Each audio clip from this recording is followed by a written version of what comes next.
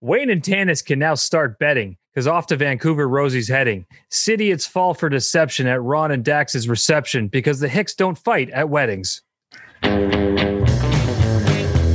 It's Thirsty Thursday, and that means we are once again hanging out at the Produce Stand, the podcast paying tribute to the great Canadian show Letterkenny.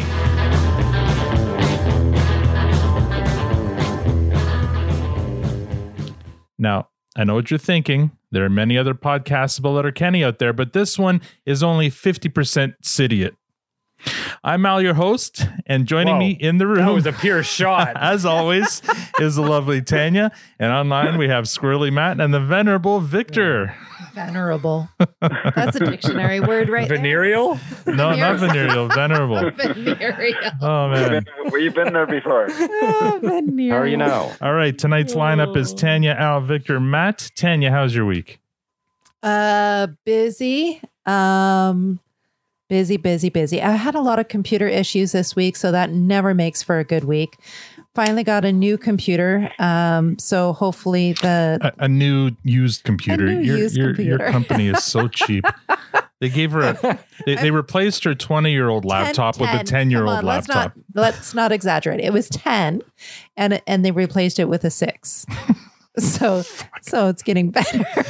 Unbelievable. So hopefully my problems with glitches is behind me. And one of your USB ports already doesn't work. I mean, you're not starting off. It's not an auspicious start. It's a security feature. Oh man, yeah. No, it wasn't turned off. It doesn't work. Trying to stop plugging in your peripherals. Oh my God. Oh my. Your flashlight. Do they come in USB powered? No. Where did that come from? Flashlight. What does the power do? I don't know. It lights it up.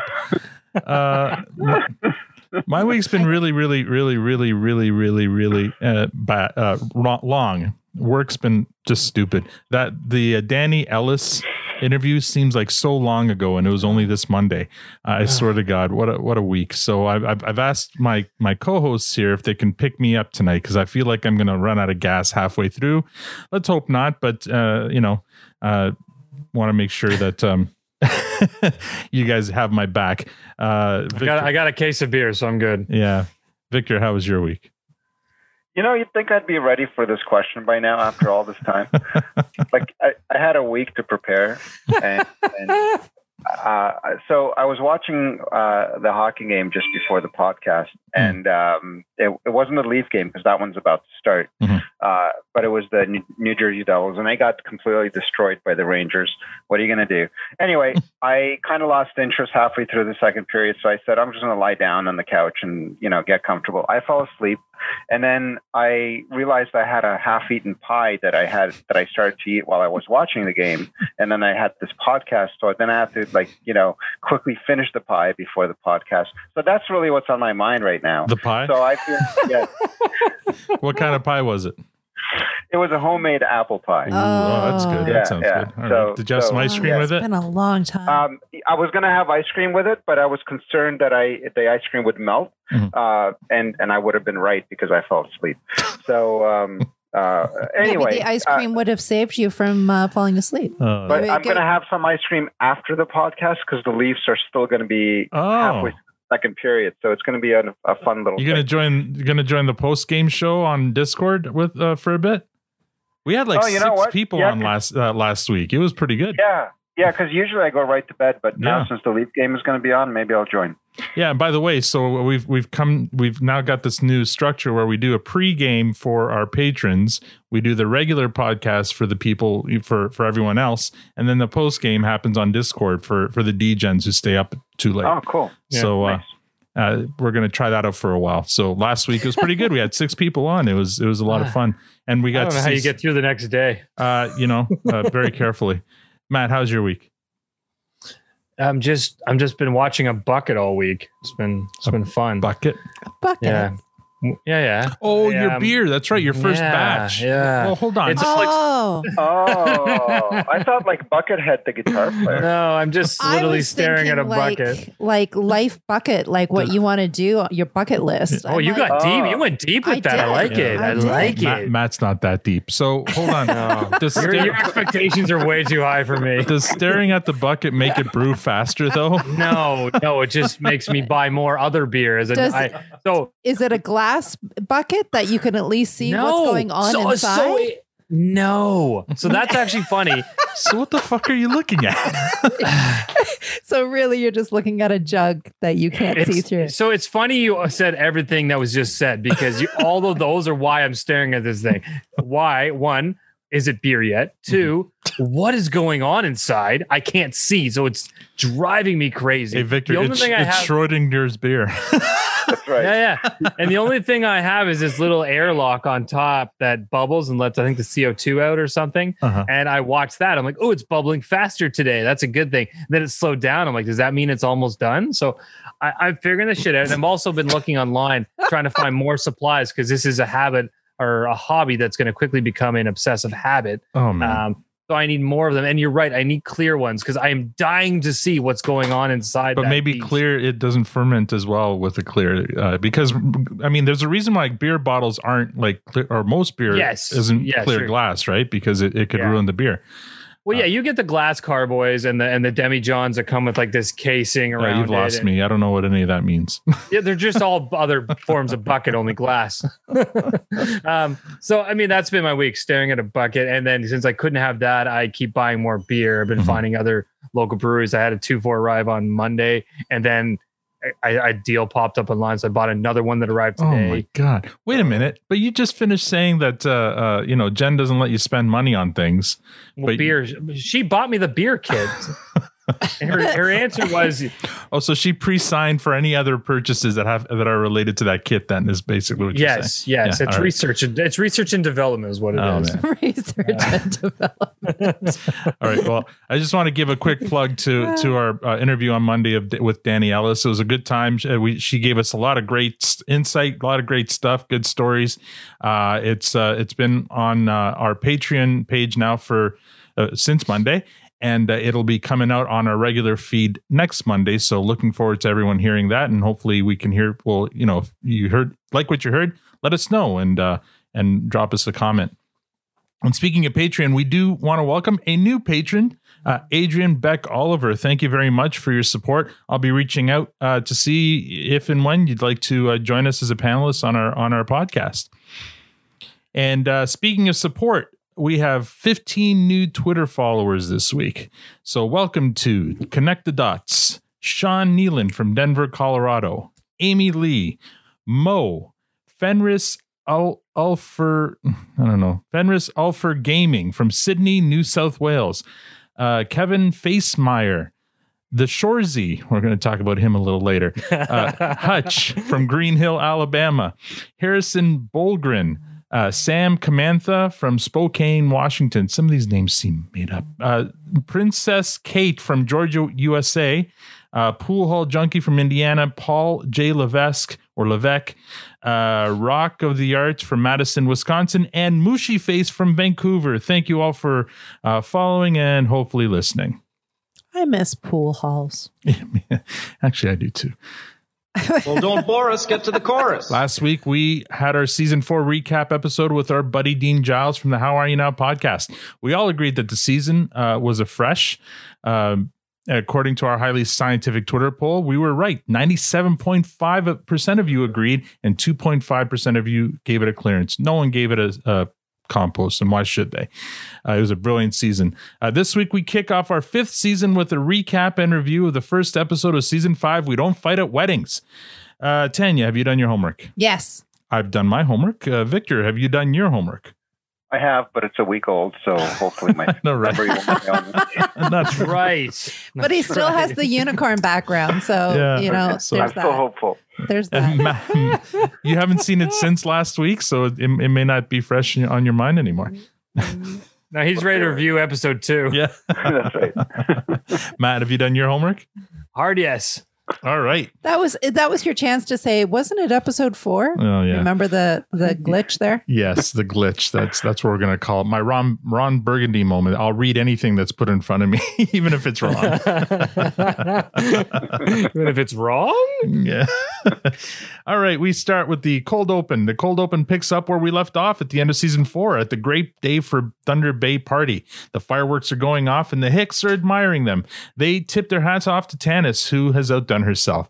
Wayne wonders where she is and looks over to the barn where she's standing at the door having a smoke. She invites him to join her. Wayne takes one final drag and then... Well, Tanis, the Tough gal. Homewrecker. Rocket. Sniper. Alpha female. Temptress. A bit rough around the edges. tried to lure you into the barn for a... Round of the bases. Homewrecking. Slam. Crash. Roll in the hay. Lay in the biblical sense. Toe curl. And the truth is, you kind of wanted to... Pat heavily. Wreck your home. Rack up a kill. Score a takedown. Have the best sex of your life. Fondle. Become one. But you didn't. Because that's not what a... Good old boy. Real man. Straight shooter. Team player. Seriously? God-fearing gentleman. Stand-up guy. does. On the contrary, Good old boy. Real man. Straight shooter. Team player. Pussy. God-fearing gentleman. Stands-up guy. doesn't cheat. So while you walk towards the barn for what one would assume was a... Poke. Terrible fucking idea. Easy kill. Quick mash. Whatever you're into, baby. Lustful encounter. Not a character's undertaken. You didn't. Instead, Wayne got into the truck and drove off to Rosie's because she's a real pretty gal. So fucking cute. A 10, a dime, a book reader. That was from Tanis. A goddess and a fine woman.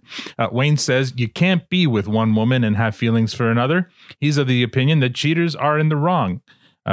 Katie says like 95% in the wrong. Bad or seduced fair and square, according to Tanis. Antagonized or likely a good person who just made some mistake, and you shouldn't very well go down that road. So, Here's the thing. Okay, you go. No, you go. Okay, I'll go. I'm going to move to the city. You're going to move to the city. I'm going to move to the city. What city? Vancouver? Well, you won't get many random snowy summer nights like this in Vancouver. Nope. So what's in Vancouver? Pitbull rescue? I'm tired of reading about it every day. I want to help. You're a great fucking gal, Rosie. You're a great fucking dude, Wayne. When'll I see you? When you see me. Good enough. And that's what a get-out-of-jail-free card looks like. Boy, howdy. Well, I should say. Sick, buddy. Sick, bro. Can we bang now? Wondrous. I likes Monopoly. so as for Tanis, Wayne says they're going to give it the old college try. Good enough. And you cut to the theme.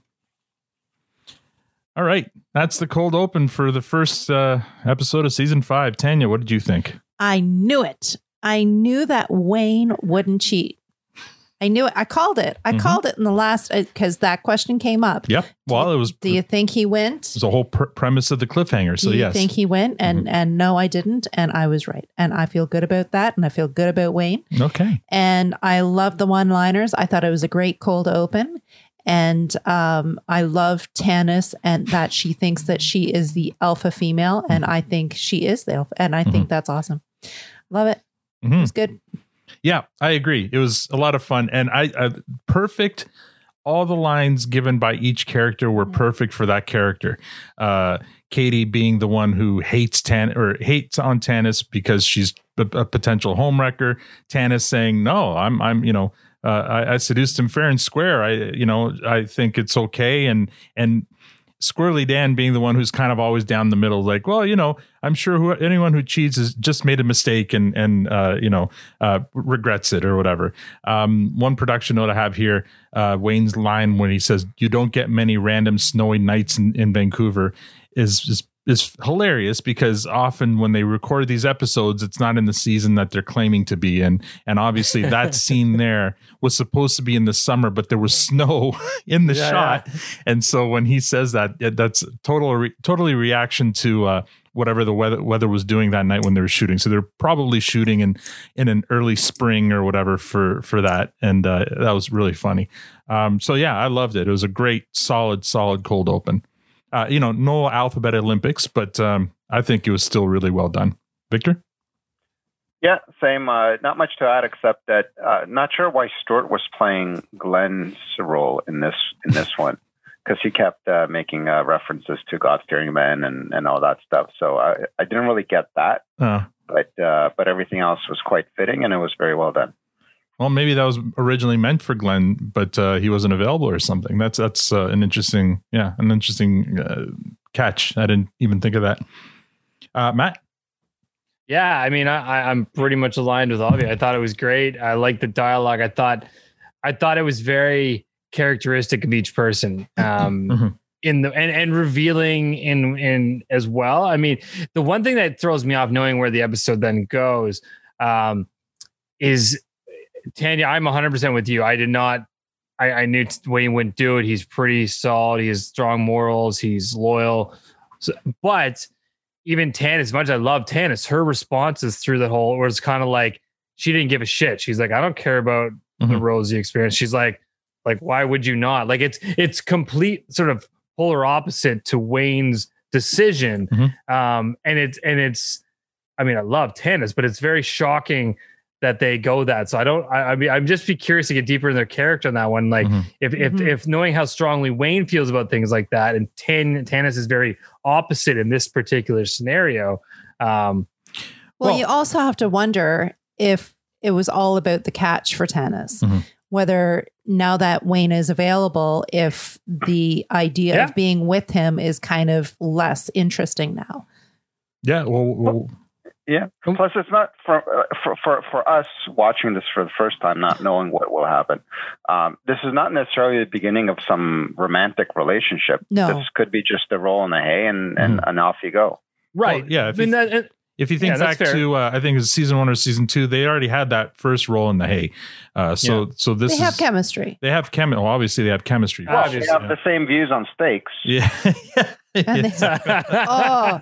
Speaking of steaks, we had steaks, and I had to bring out that Montreal steak spice, and I had to give a nod to the show for that one. Yeah. And look at Alan. Yeah. She sounded like Squirrely Dan when he said, and we should talk about Montreal steak spice. I had a point. Oh, yeah. If you're in the camp of opposites attract, then obviously Wayne and Tannis make a lot of sense. Yeah. Wayne and Rosie were very much alike. And obviously, even like through, you could tell from that breakup, right? The most amicable breakup in the history of breakups, right? They were very much alike. And so maybe that caused for a lack of spark there or something. Who knows? Yeah, but you could be spot on. I mean, you're right. It's a really good point. That's why, I mean, it just caught me because I'm totally with Tanya. That's Wayne's personality, and Tannis is very much on the other side of the spectrum from that one. And it's but no, I mean, it works too. But I thought that was interesting. Yeah. All right, coming out of the theme, scene 1 in the farmhouse kitchen, the Hicks are talking about a non-summer wedding for once, and they're attending. The guys think it's unfair that during summer weddings, women get to wear breezy summer dresses while the men are stuck being sweaty and sticky in the 3-piece wool suit. It can get quite pongies down there. Yeah, it can get a bit moist. Nope. Who do you think's going to moist the Stanley Cup this year, Katie? I'm thinking Calgary. I swear to fucking Christ. Oh, do you never see Moist Story? Or Moist Story 2, starring Tim Allen and Tom Hanks? You had your fucking mind? I will fight you. We don't fight at weddings. And that's the first time we hear that tagline, but not the last. Katie asks if Derry is going to be wearing his dad's suit. That's affirmative. He got it for his grade 13 semi-formal from the Letterkenny Op Shop. I had to look that up. I didn't know what Op Shop meant. So an Op Shop or opportunity shop is just another name for a thrift store. Have you ever heard of a thrift store being called an op shop? No. Never. Yeah. It's full of opportunity. I guess. I don't know. Katie says she prefers the Sally Ann, which is another name for the Salvation Army. I didn't know that one either. Oh, come on. You didn't know that? Sally Ann? No, I didn't. Sally Ann. Okay, that's been around for a long time. Well, I know Salvation Army's been around. No, Sally Ann. No, absolutely. I feel like I've heard Sally Ann before, but not knowing what it was about. Now I know. I had to look it up. So on that same topic, just really quickly, if I said crappy tire to you, it's Canadian Tire. Yeah, of course. Yeah. Okay, thank you. So that's a whole different ballgame. But no. But sorry, the reason and I'm bringing this up because there was clearly some dispute there on the fact that we hadn't heard Sally Ann. I hadn't heard that, and this came up the other day. Was my sister-in-law used the term crappy tire to someone? And for anyone who's not Canadian, it's Canadian Tire. It's our sort of hardware, auto mechanic, everything. They sell everything there. Yeah. It's pretty great, but we call it crappy tires, kind of a nickname. But someone didn't know when my sister-in-law said it to someone, they're like, what the hell is crappy tire? And she was blown away. because that is just common terminology to me. Unless the person questioning didn't know what Canadian Tire was either, and then it would be possible. No, if you say Sally Ann to my parents, I have no doubt. They absolutely will 100% say Salvation Army. Yeah. Interesting. I don't know if it was another podcast I was listening to or a thread on Twitter that I was reading. I'm getting old now. I don't remember this shit. But somebody posed the question, what do you and your friends refer, like, what are nicknames you have for McDonald's? And there was a bunch of different ones there. And for us, it's always been McYaks. I don't know about you guys. Or McD's. McD's or McYaks. Do you guys have any others? No?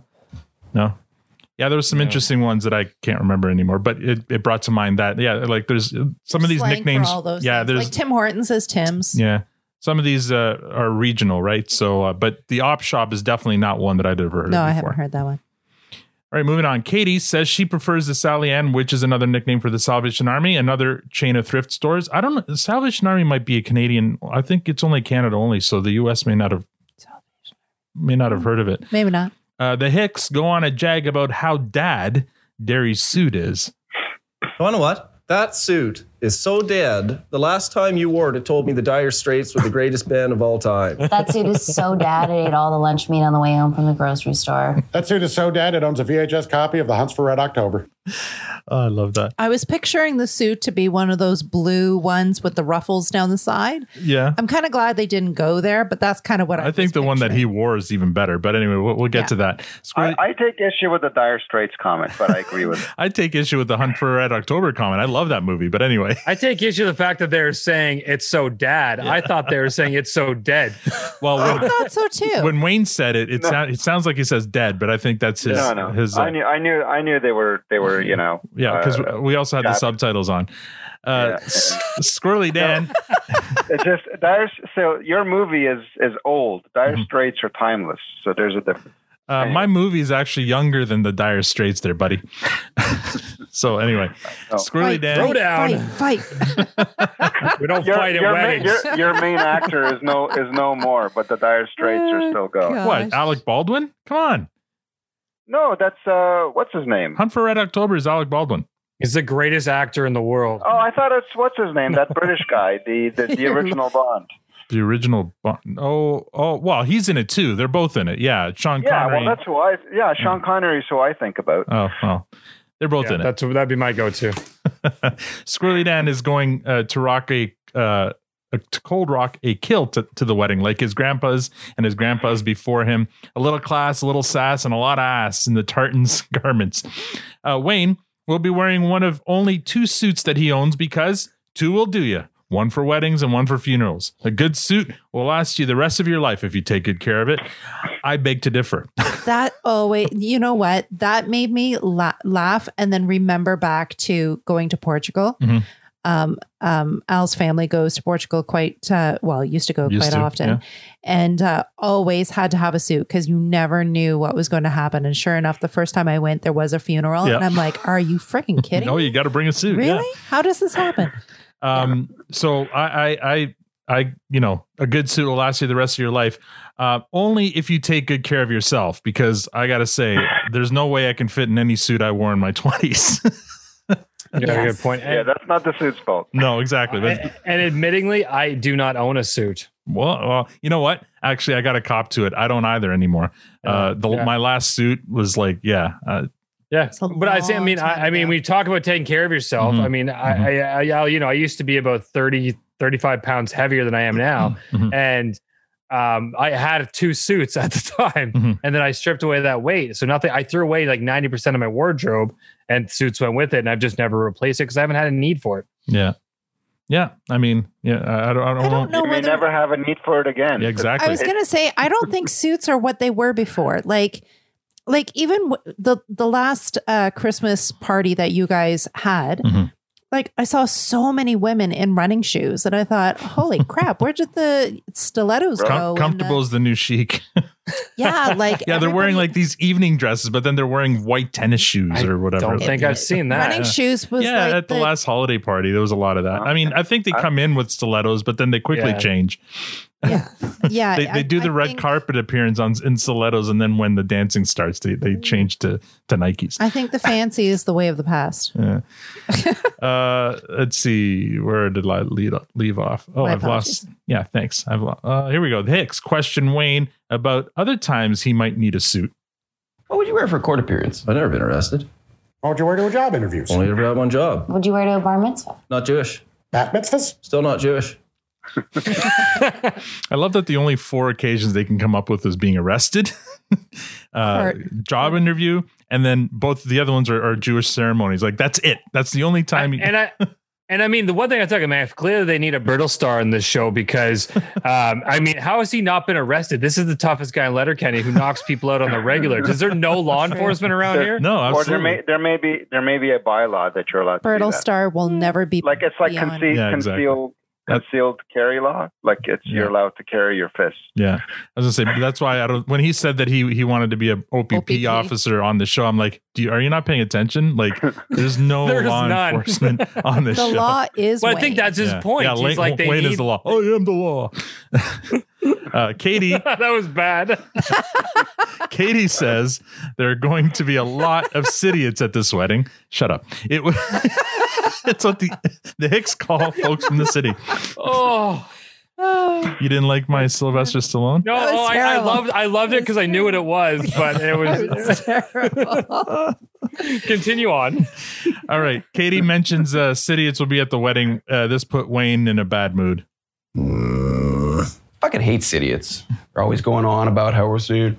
Fucking mudding in our fucking Hemis. Fucking riding our sleds down to a fucking pit party, bod. Giving her tits. I was climbing the ladder up the haymow behind your brother and ripped a fart that sounded like a creaky door open inside a hot air balloon. But we do not fight at weddings. No. But you can't get laid if you're keen to. Sexy just wafts around at weddings. Plenty of opportunities for people looking to do some yesing. A little bit of wedding spreading. A little bit of matrimonies and hide the balonies. Oh, sure. Maybe some exchanging of rings and rubbing of things. Clear eyes, full Windsors. Can't lose.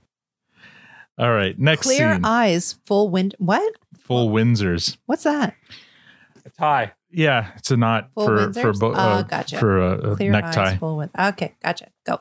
Next scene at the banquet hall for the wedding. We find out that the happy couple are none other than Ron and Dax from the gym. Now, did anyone notice that actually at the entrance of the banquet hall it says congratulations, Dax or Ron and Daryl? I think. So is Dax short for Daryl?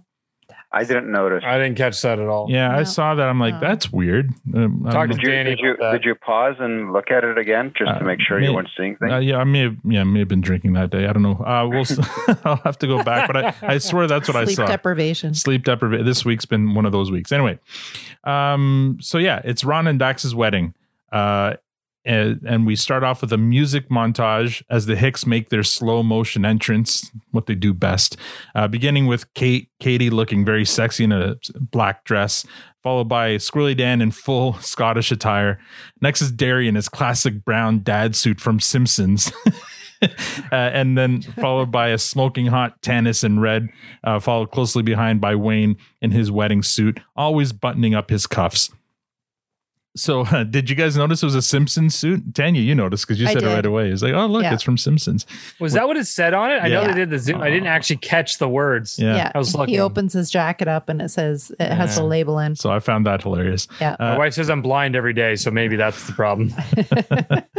As they stand around their table, Tanis comments that Wayne cleans up well. And Wayne responds that he wouldn't kick Tanis out of bed for eating crackers. Katie comments on the top shelf ceremony.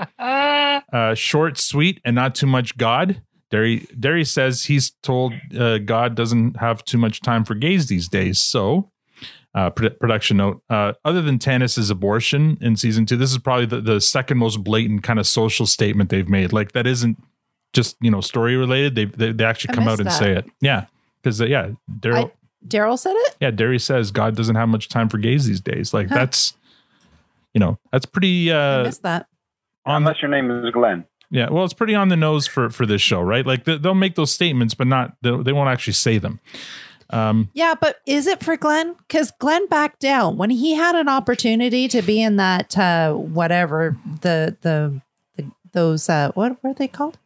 The lifestyle, the McMurrays, that's it. McMurrays, whatever the McMurrays were into, Glenn was like, and pass. Like he was out. No, I know, but so I think he's talk, but not action. Yeah. No, but that's not but that has nothing to do with being gay or not gay. That's a whole separate. Yeah. That's a whole separate thing. Yeah, remember Victor's an expert on this, so we'll defer to him. Squirrely he runs Dan. a swinging podcast on the side. Yeah, apparently. Squirrely Dan is proud of Ron and Dax for getting married. Derry wonders what it must be like. I wonder what that must be like. What? Getting hitched?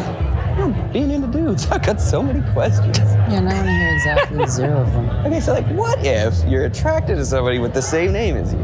Is it like kind of fun? Is it fucking weird? You'd be fucking weird. Quite likely. That's never happened to me. Guess the closest I ever came to it was almost doing it with a gal named Cheryl. Yeah, I suppose it would kind of be like the time I almost hooked up with a gal who had the same names as my grandma's. Oh, that'd be fucking off-putting. It was. It was distracting at inappropriate times with Ruth. Oh, it's just a goddamn way I could do it with a Katie. Ew. Or a Kate. Or a Caitlin. I guess Catherine and you'd be walking a line. There's no way I could do it with a Wayne. Ew. Unless it was Gretzky. Or Rostad. Or Newton. Katie would do it with Wayne Newton. That's quite the image. The two grooms walk up and continue the conversation. I'd bow to the great one. I'd bend right over. I'd let Gretz get in my office behind the net. Come on, let's do it. I'd be his Yari Curry in a fucking hurry, just feeding him all night long. Promised mess I wouldn't do. I just promised a mess. I'd let Gretz leave my ass seriously McSorley. I'd let that lady bang me. That's 69 with 99 into overtime. I'd just straight up let him 99 me. Anywho, what's a 99? It's just fucking while spooning. Anyway, that whole line of jokes about Wayne Gretzky are it's so funny, but so inside hockey that only certain people will get it. Oh yeah. I don't think so. The whole I promised mess I wouldn't do I wouldn't do this. That's what Wayne Gretzky says when he's crying because he's been traded, and then and just stuff like that. Like you'd only get if you were like a hockey like some of it you'd get, but some of it would be like over your head, right? So I really, but a lot of the stuff is over people's heads anyway. Mm-hmm. Yeah. So whether it's hockey related or not. Oh, I know, but I really appreciated that one there because only a certain a smaller percentage of people would understand the jokes, and of that percentage of people who would understand it, how many of them would actually find them funny? I found them hilarious. I appreciated that they explained what a 99 was. Yeah. Katie takes Ron and Dax for some cocktails. As they leave, a couple of idiots walk up and start making fun of the Hicks. Oh, g'day, lads. Did you ride your fucking sleds here? Oh, were you fucking matting her? Is she a cherry ride? Like, holy fuck. Just about clear part on the fucking rhubarb? Oh, you was just gonna stand there rubbing your peckers or what? Oh, she's fucking tits, eh? Did you give her beans, bud? Did you give her boots, bud? Did you give her fucking torch? Wanna get fucking smoked? Or are you taking her easy? If she's easy. Take her twice, bud. We'll call you Tony 2 times. Let's do her manure. So, Matt and Victor, since you were the two idiots on this podcast, shame on you. I was going to ask, like all jokes aside, have you met idiots ever in kind of real life? Because I had a hard time trying to kind of think of, like, who are they talking about? Are they talking about people like who work in the financial district? No, we're talking about anybody who lives in the city who goes to visit places up north. Yeah, that's straight up what it is. But I don't get it. No, but if that's the case, I get it. I don't get it. It's heightened, Victor, but it's kind of real. It's kind of real. Yeah, we have Torontonian friends. Yeah, and they'll come up here and they'll make fun of. I mean, again, it's heightened, right? It's like an exaggeration on it, but you get that. You get that. Yeah, and it all comes. It's a lifestyle and almost cultural difference between those two ways of living that clash. And I mean, I like my in-laws live up north, and they make jokes about cities all the time, especially with like COVID, things are shutting down. They're in a touristy area. So as soon as things open, the first thing my sister-in-law says is, oh, fuck, here come the city. It's like, she says that on the regular. And it's true. You live in that area and you see the difference. They come up. It's a very different atmosphere with people who aren't used to living in a more call it naturist, rustic area. They bring a different vibe to they may Definitely not come and differences. like insult the locals or whatever verbally like that. Like that's just or intentionally, but it happens. But it does happen, yes. For sure. For sure. Yeah. Like even when Alan and I got married, I remember the Torontonians, they were like, you guys are so young. And it was just a difference in it's culture. It's a city culture versus small town culture for sure. Yeah, absolutely. So after the city, it's Tanis wonders if the Hicks are going to do anything, but Wayne insists they don't fight at weddings. Cut to Katie and Bonnie at the bar. Katie compliments Bonnie on her dress. She got it from the op shop. Suddenly, the Sidiots converge on the girls. They hit on them mercilessly and shamelessly, bragging about their BMW and all that other stuff. Cut to the DJ booth where who else? Stuart and Rold are spinning the tunes. Connor is off to the side, sitting on the floor with his gas mask on, and Darian is standing facing the wall off to the back. Rold is trying to convince Stuart that he promised the grooms he'd play wedding songs like Brown Eyed Girl, Shout, Lean on Me, Ain't No Mountain High Enough, Mambo No. 5. Stuart looks annoyed at the thought. Then McMurray approaches the booth. He requests the chicken dance. He fucking loves that song. Stuart berates both Rold and McMurray's request. Rold goes for the controls, but Stuart stops him in his tracks with his magic choke move. Enough! DJing is an art form. A medium in which the most prolific audio auteurs of our time can speak through.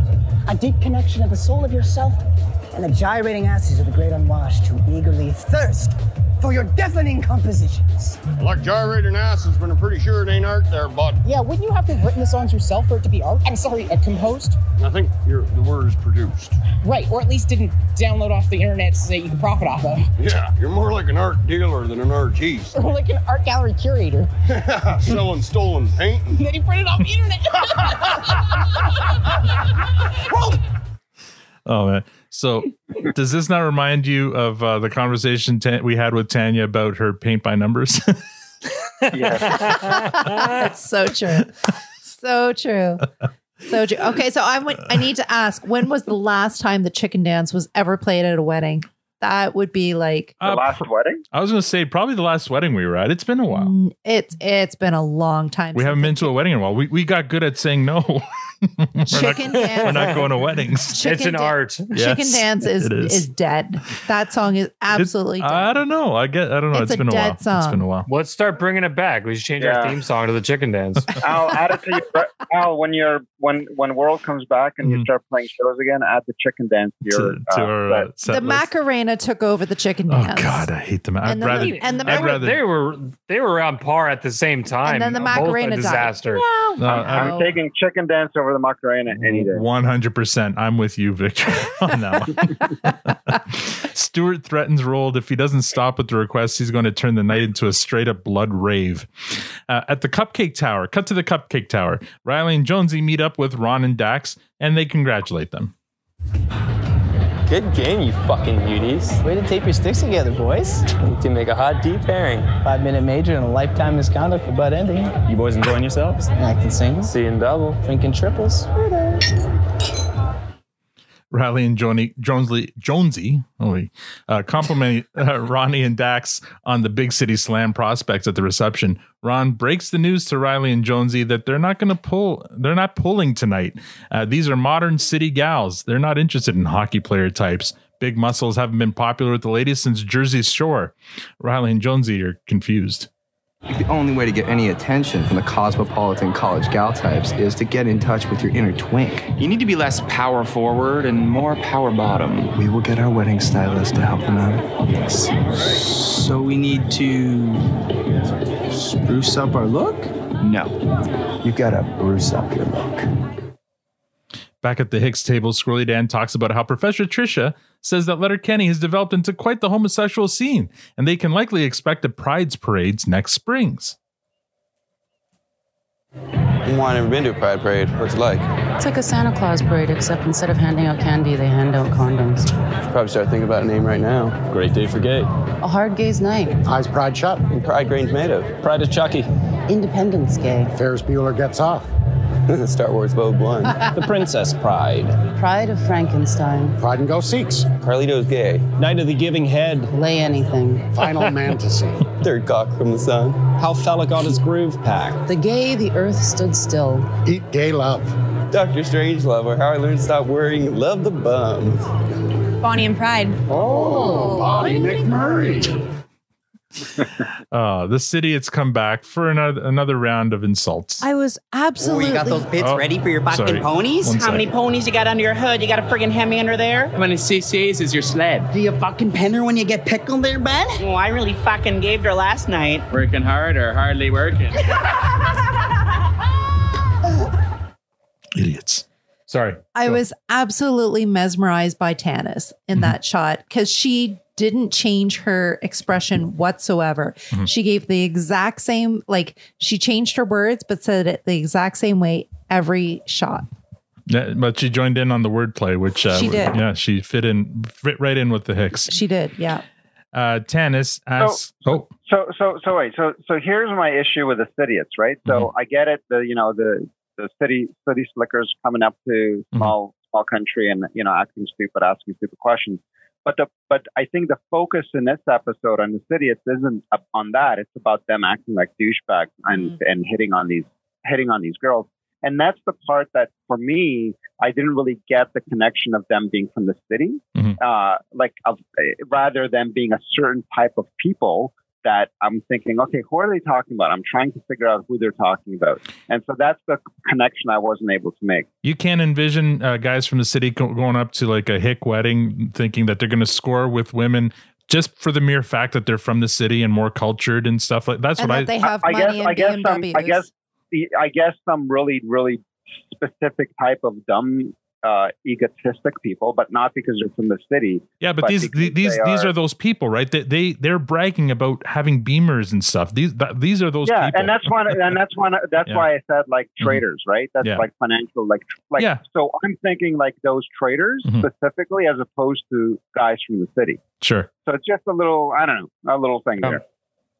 I'm with you. Tanis asks again and again. Wayne says they don't fight at weddings. The ladies go off to take a piss. Those were Tanis's words, not mine. I know. I love that. Sorry. As they wait in line for the ladies' room, the idiots accost them once more. Bonnie and Tanis are ready to take them, but Katie restrains them and reminds them of their rule about fighting at weddings. Cut to the DJ booth. Dickens walks up with a list of his requests. Stewart calls it an act of social and musical treason. Every one of Dickens' requests is a Brooks and Dunn song, starting with the Boot Scootin' Boogie. I knew you were going to. Stewart says of all the boogies, turn around. Stewart says Scootin' Boogie. Of all the boogies, the Boot Scootin' would be the last one he'd torture everyone with. I'll give you. It's a good one though. What about Blame It on the Boogie isn't. by the Jackson 5? Boogie, oogie, oogie, a taste of honey. Boot scooting. A Boogie Wonderland by Earth, Wind, and Fire? Elton John Street Boogie. This wedding needs a boogie, and it's gonna be a boot scoot. A Born to Boogie T-Rex. Boogie Woogie Woo, Insane Clown Posse. Zip Done Boogie, T-Rex again. Take the damn boogie and make it a boot scoot. I am your Boogeyman KC and the Sunshine Band. I am your Boogeyman, a white zombie. I hoped it wouldn't come to blows over a boogie, but I'll damn well go to blows for the boot scooting boogie. How tall is that man? He's fucking tall. Well, that and rolled short. But when he comes down to Rold's level, that was hilarious. Yeah. That was such a funny Brilliant. visual. I won't come to blows over boogies, but I will over boot scooting boogies. Dickens leaves the booth and McMurray shows up with his cassette copy of the Chicken Dance, which he went home to get.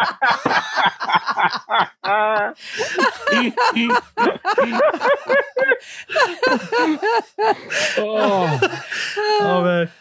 Okay. Which he got out of the cassette player in his tractor. So what that tells me is it's not just a wedding song for him. It's what he listens to while he works. Oh my God. Think about that visual. I'm crying. That is brilliant. And you saw and the I wish I wrote it down. When he first originally mentioned the chicken dance, when he goes that little rant and be like, "A fucking chicken dance, picking out eggs and dancing fucking chicken," like just like rambling on about eggs coming out and says they're gonna play it now or play it later. Either way, they're gonna play it or they'll die. And he walks away, drops the cassette on the mixer. Roll grabs it quickly so that Stewart doesn't get upset, and he walks away.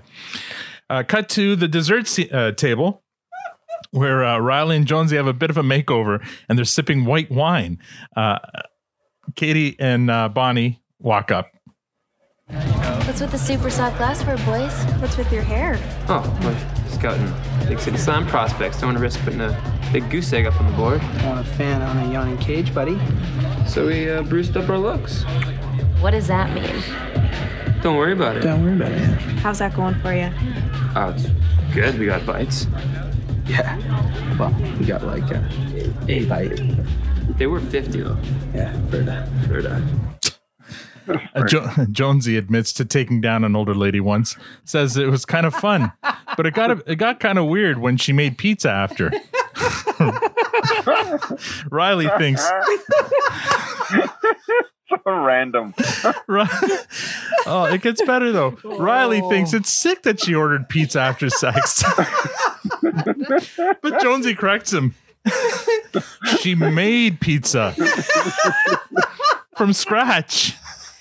He had to sit and talk while she made pizza. I love how that the thought of that just made him. Yeah. Oh man, that was a good scene. It was and really well played by Jonesy. That was really well done.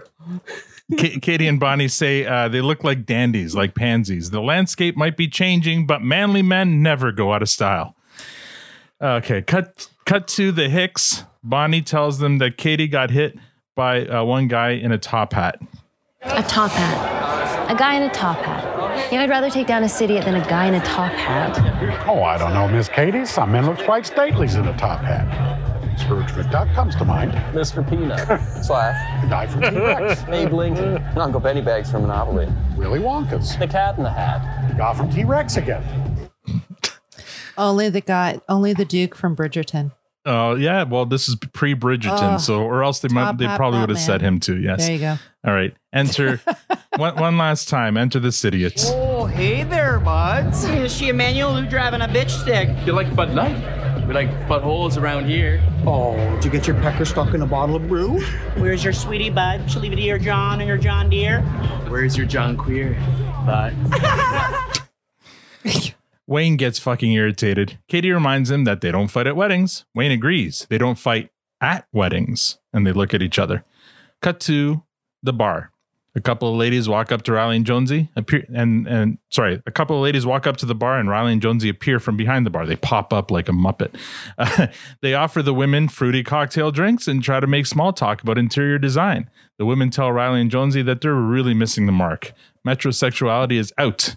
They're into classic men, athletic types. Riley and Jonesy don't look like they can fix their car or sliding screen door. Riley and Jonesy try to assure them that they're actually the type of men they're looking for, but the women call them pathetic posers. Even if Riley and Jonesy were hockey players, they weren't puck bunnies. They were lacrostitutes. There had to have been a lot of high-fiving around that writing table. They grab a couple of bottles of beer and they walk off. Cut to the Idiots at the bar. Bonnie and Katie walk up to them and ask where they're staying the night. They say they've never ridden in a BMW X3 before. They want to go for a ride back to the Idiots Motel.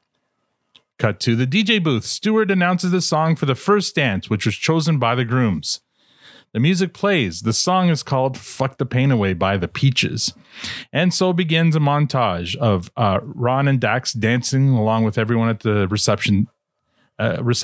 Katie and Bonnie walking down a motel hall with the Idiots in tow. Back to the reception, then back to the motel. Tanis is also waiting at the Idiots room, inviting them in. The Idiots enter the room to find Wayne, Darian, Squirrely Dan waiting for them. They try to get away, but Tanis closes the door behind them, and Wayne leads the charge. Cut back to the wedding for more dancing. Then back to the motel room as the Hicks leave the Idiots bruised and battered. Cut back to the wedding. Ron and Dax are now slow dancing. Dickens and McMurray approach the DJ booth with shots for the skids. Katie and Bonnie start dancing with Ron and Dax.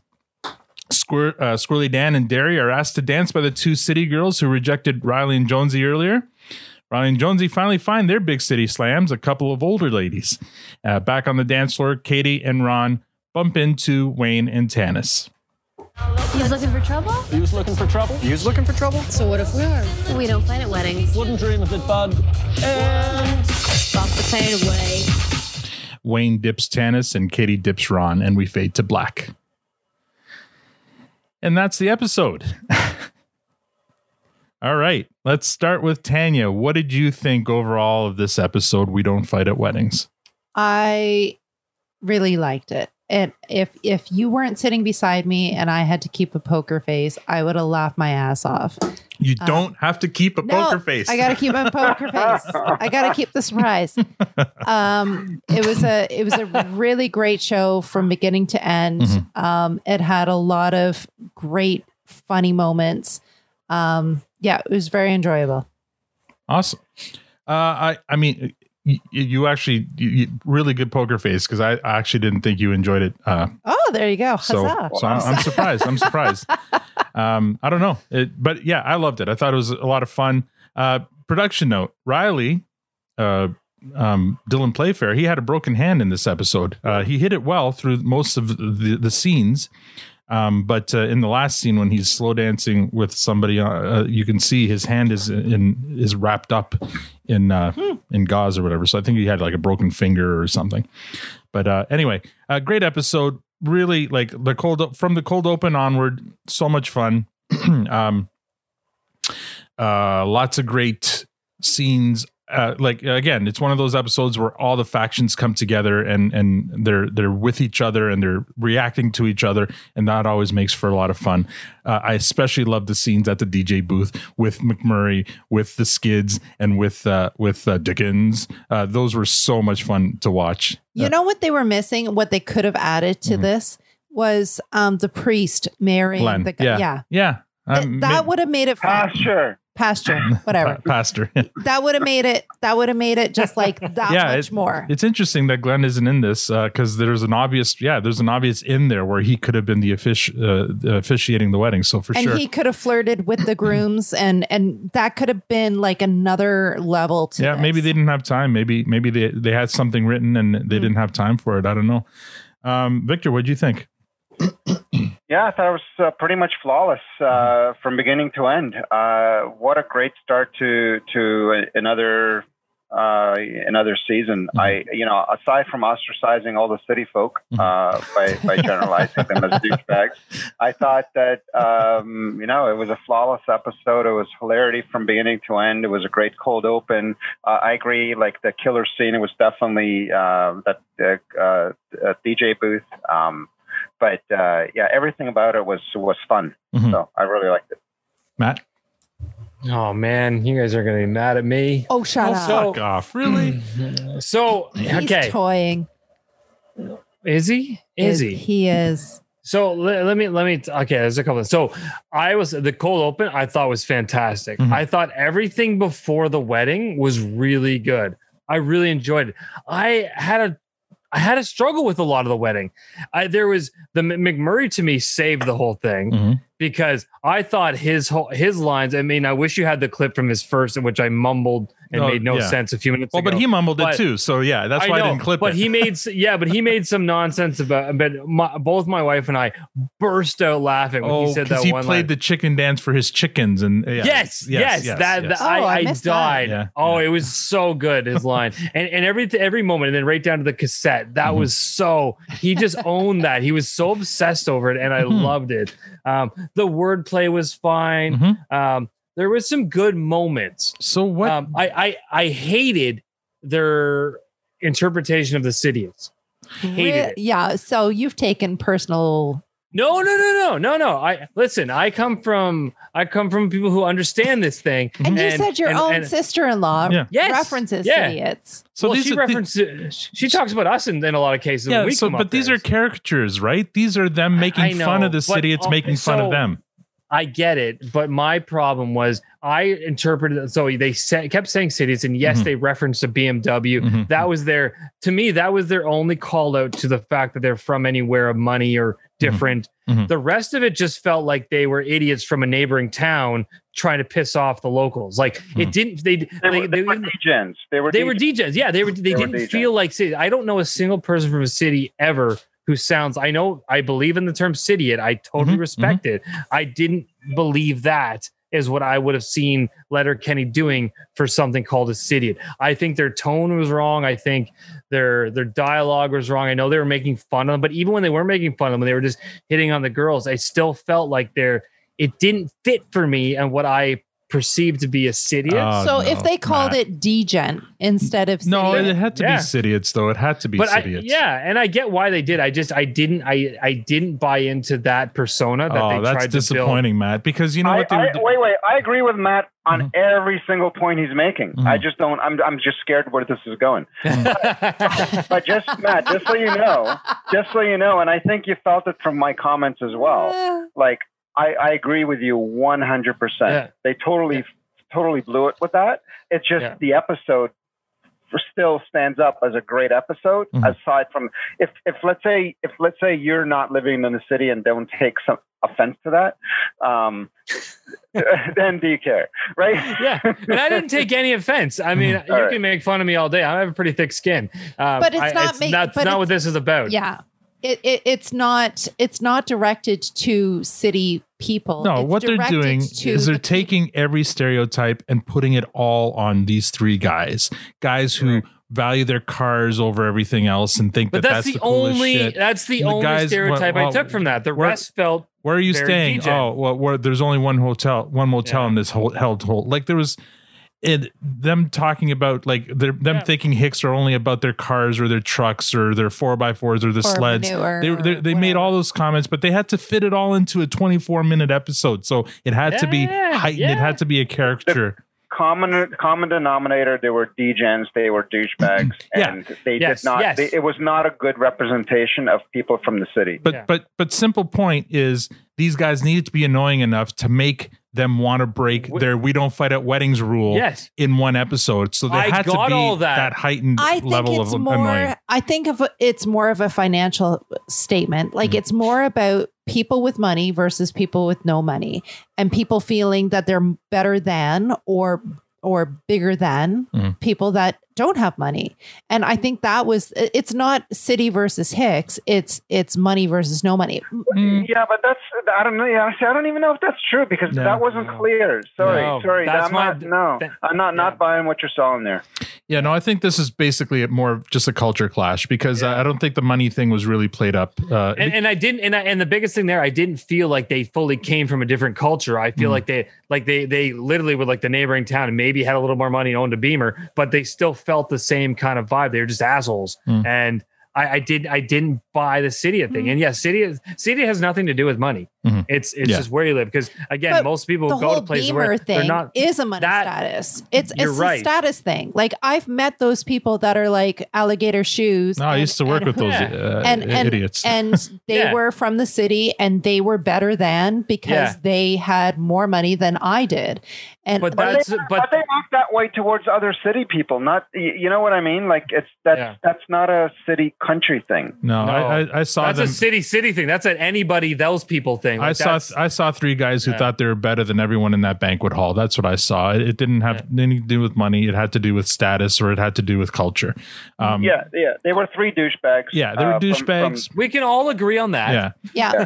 So I didn't have a problem because they had to be heightened in order to get to whip up the Hicks to the point where they needed to beat the shit out of these guys. Anything more toned down and it would have been unbelievable that they had to. They were just mislabeled. That's all. They were mislabeled. I disagree. Anyway, let's get to ratings. Tanya, what would you give? I'm sorry, my apology. What's the difference between degen and a city? Well, I mean, a degen's just a catch-all for anybody can be a degen. Where do the two live? Like, I don't get. Degens could be your next door neighbor. Yeah, it's true. I can confirm. Degens are anyone that's like stupid. Like, what's a degen then? What's the difference between the two?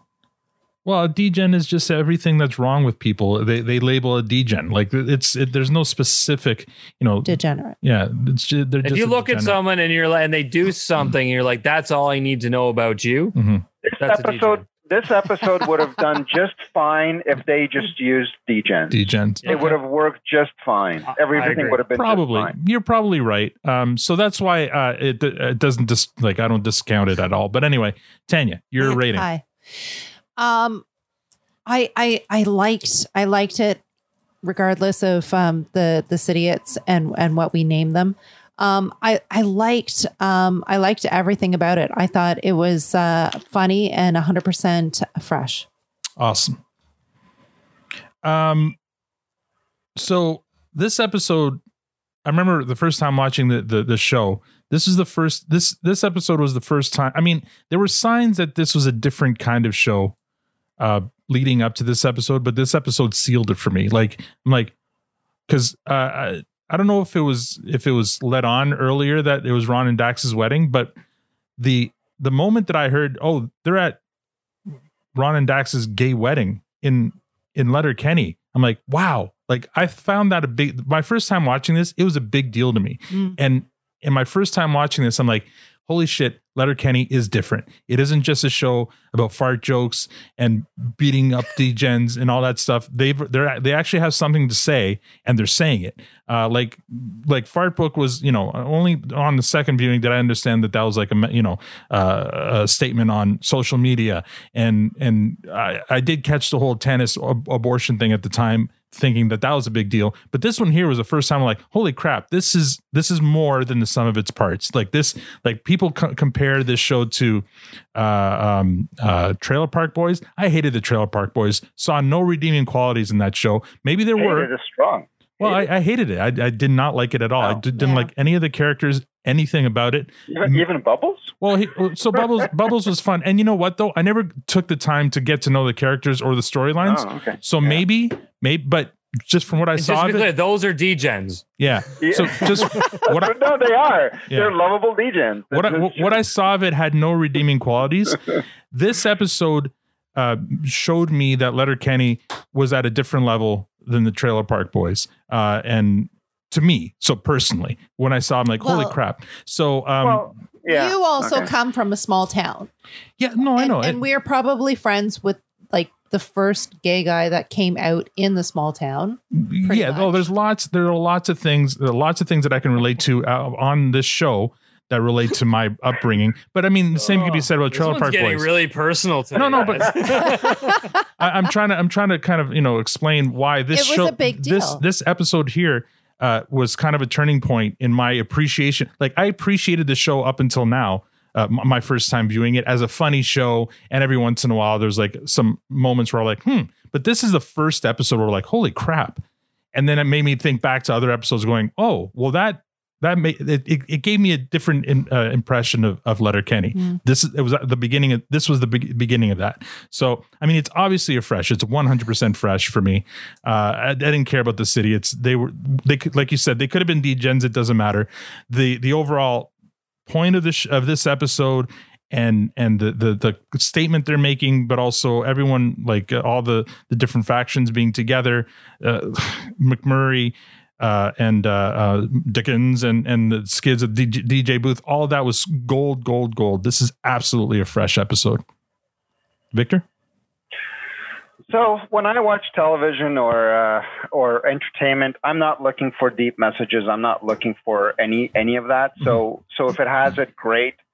Good for Letterkenny for that. That's not why I watch Letterkenny. I watch it for its pure entertainment value, and that's why I would never say Letterkenny is better than, let's say, Trailer Park Boys or Corner Gas or other kind of Canadian shows, because they have this message and those other shows don't.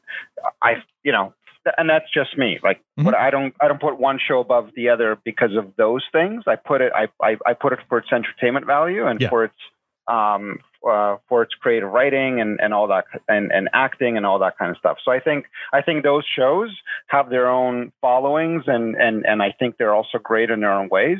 And I don't feel it even needs to be a competition. I think there's not enough great Canadian content out there. I think it's awesome that we have all this stuff. Agreed. So let those shows be successful and enjoy their kind of cult followings as well. I'm not taking anything away from Trailer Park Boys. I'm just explaining why I don't like them. But so yeah, and just because it's a very the Trailer Park Boys is a very successful franchise. They've spawned movies. I'm not going to deny their success.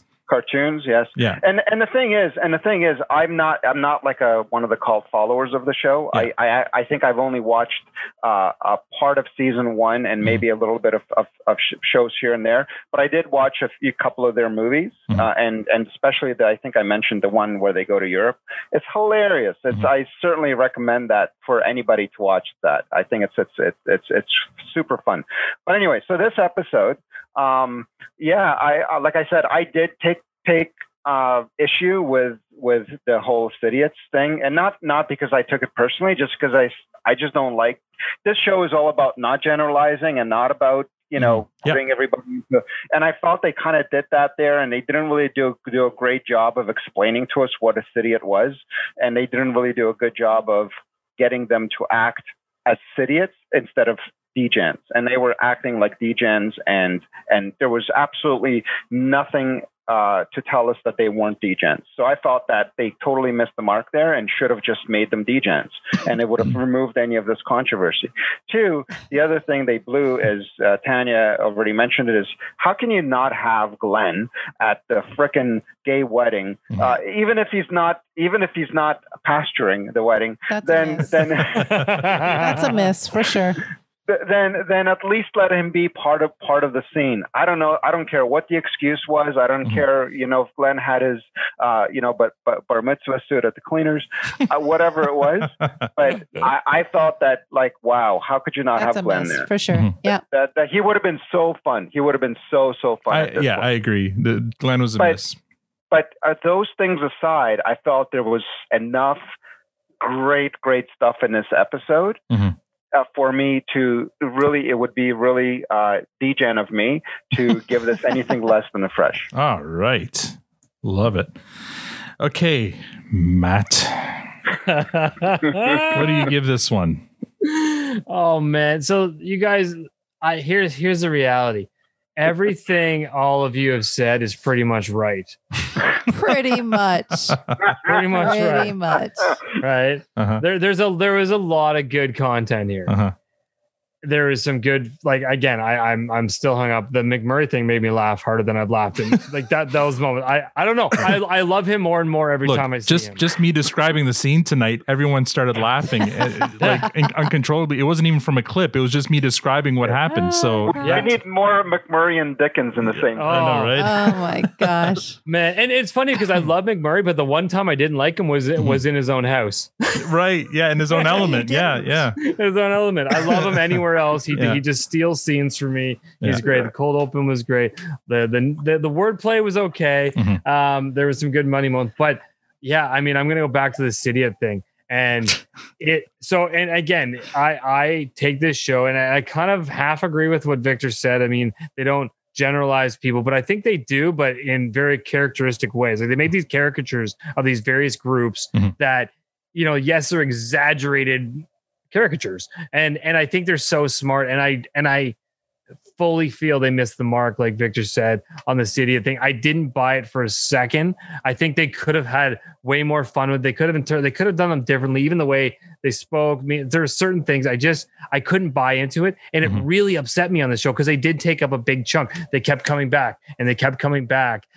I loved how they took them out. It felt like some kind of mafia hit sort of thing. That was fun.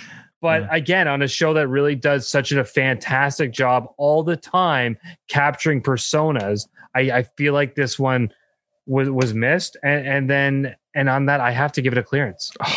Wow, man. Yeah.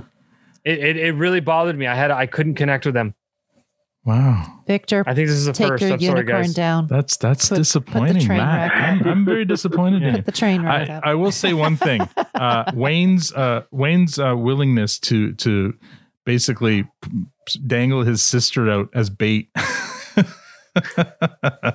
is a little worrisome. All it took was just to get the punch in. No, I know, but it was, she was the bait. She and Bonnie were the bait.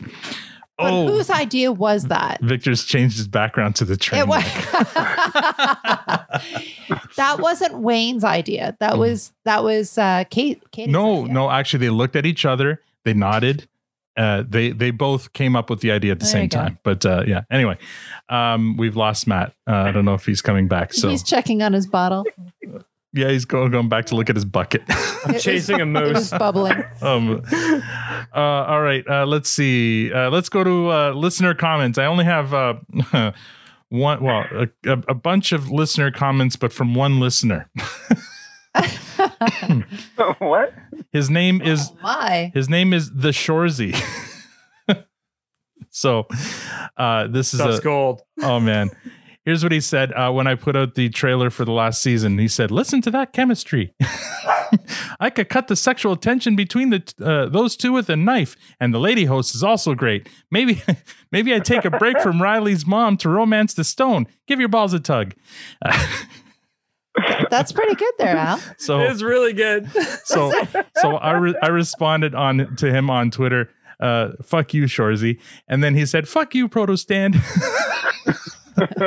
I'll bet the only reason you're not doing video is because all of you have a face for radio. Smile for the camera and an angel loses its wings. You two boys and your on-screen relationship would be too hot for TV, tit fuckers. To which I responded, "Fuck you, Shorzy." And then I got a message from Twitter saying that my account was going to be suspended for 12 hours. Oh my God. Fuck you, Shorzy. Oh my God.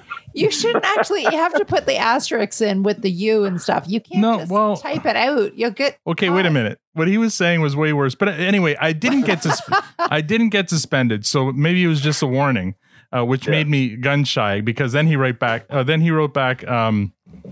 He was responding to he was responding to a post that I was showing off my pedal board to somebody else who was asking about pedal boards. And he said, "Now, doesn't that look like a real panty dropper? I bet your acoustic covers of Neil Diamond are all the rage at the assisted care homes. Give your balls a tug." Okay, so who is the Shorzy? I'm like, "Fuck you, Shorzy," again, and I didn't get banned from Twitter, so thank goodness. I hope maybe they caught on to the joke. I hope he continues. I don't know who it is. I have no idea who it is. I but wonder if it's the true Shorzy. No, it's not. Come on. That would be Jared Kiso. Can you imagine if Jared Kiso breaks radio silence just so he can to be Shorzy? Just so he can shit talk our podcast? Come They're on. trolling the internet as Shorzy. If you don't like the public eye, would you not do that? You already have the persona of being the undercover person there of the Shorzy that can say anything you want. Well, and whether it's them or some rando, it's well done. Awesome. Well, here's the thing. So somebody, the Letterkenny Ostrich account got disappeared because they were pretty good. Well, they were pretty good too, and we were having a lot of good back and forths with them. And then one day they were gone. So I don't know if they got banned or... That was a Twitter shutdown. Maybe. I'm sensing some conspiracy theories here. So I'm wondering, maybe it's the same person and they decided to go with the Shorzy instead. But whoever it is, bless you. That was awesome. It was a lot of fun. Good job. The highlight of my week.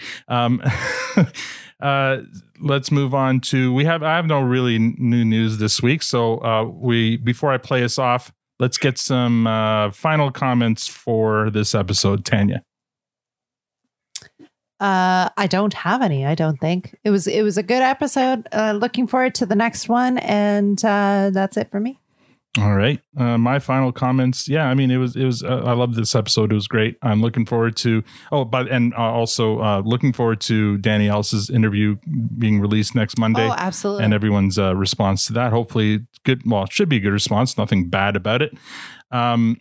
Looking forward to this season because I looked ahead at the other episode titles and I'm like remembering now. This is a really solid season too. So don't be saying that. Look what happened to Victor. Don't be like forecasting what it is that's going to In my opinion, No. it's you know what? We didn't do top fives. Fuck. Okay. Good thing I didn't sign off yet. Tanya, does this move anything off your top five? So. Really? Not even Fart Book? Really? I'm going to have another look at Fart Book. I keep on saying that, but I shall. Fart Book did not ostracize anyone. Anyway, all right. This is definitely going on my top five. I think I'm going to put it in at number 3. Actually, this is going to be on spare parts, aren't you there, bud? Number 3 in my top 5. Victor, does this No, they blew it by missing a couple of important things in this episode. So it's a fresh, but it's a fringe fresh. Fair enough. And I mean, it's not touching your top 5, correct, Matt? Hard no. All right, Victor, do you have any final comments? No, not really. I think we spewed it all out already. Mm-hmm. I think I'm just looking forward to the next episode, and hopefully they got all their kind of rust off in this episode. All right, Matt, any final comments? Yeah, no, not really. I mean, I'm looking forward to it. I mean, I took hard offense to that one. That's why I got the clearance. And I stand by it. Listen, I have feelings too. Mm-hmm. And at least it was you, not me. Yeah. As I watch my dog eat some random shit on the ground. It was fun. I'm looking forward to the season. I actually don't remember much beyond this. So I'm sure it'll come back to me as it happens, but I'm really excited because last season was so stellar. And it should be fun. Fun days ahead. All right. Just before I start playing us off, and just so Matt is the Tanya of season 5. Absolutely. Anyway. Thank you, Victor. Thank you. I will not be focusing on the D though. Before I play us off, I just want to remind everyone there is a Spotify playlist called the Produce Stand podcast playlist where we have all the songs from all the episodes that we've recapped and reviewed so far. So if you like the music on this show as much as I do, then that's a great playlist to go listen to.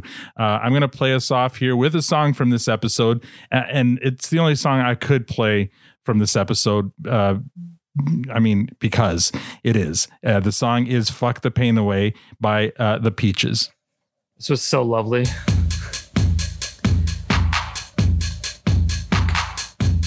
We had to turn the volume down because the boy was still up last night when we were watching this. Yeah. I thought she was saying fuck the tang away. That doesn't make any sense. And that's all we have for this episode. Next week, we'll recap and review episode 2 of season 5, The Old College Try. If you'd like... I missed my opportunity to get this all in before I hit the post. You were relying on that big intro. I was.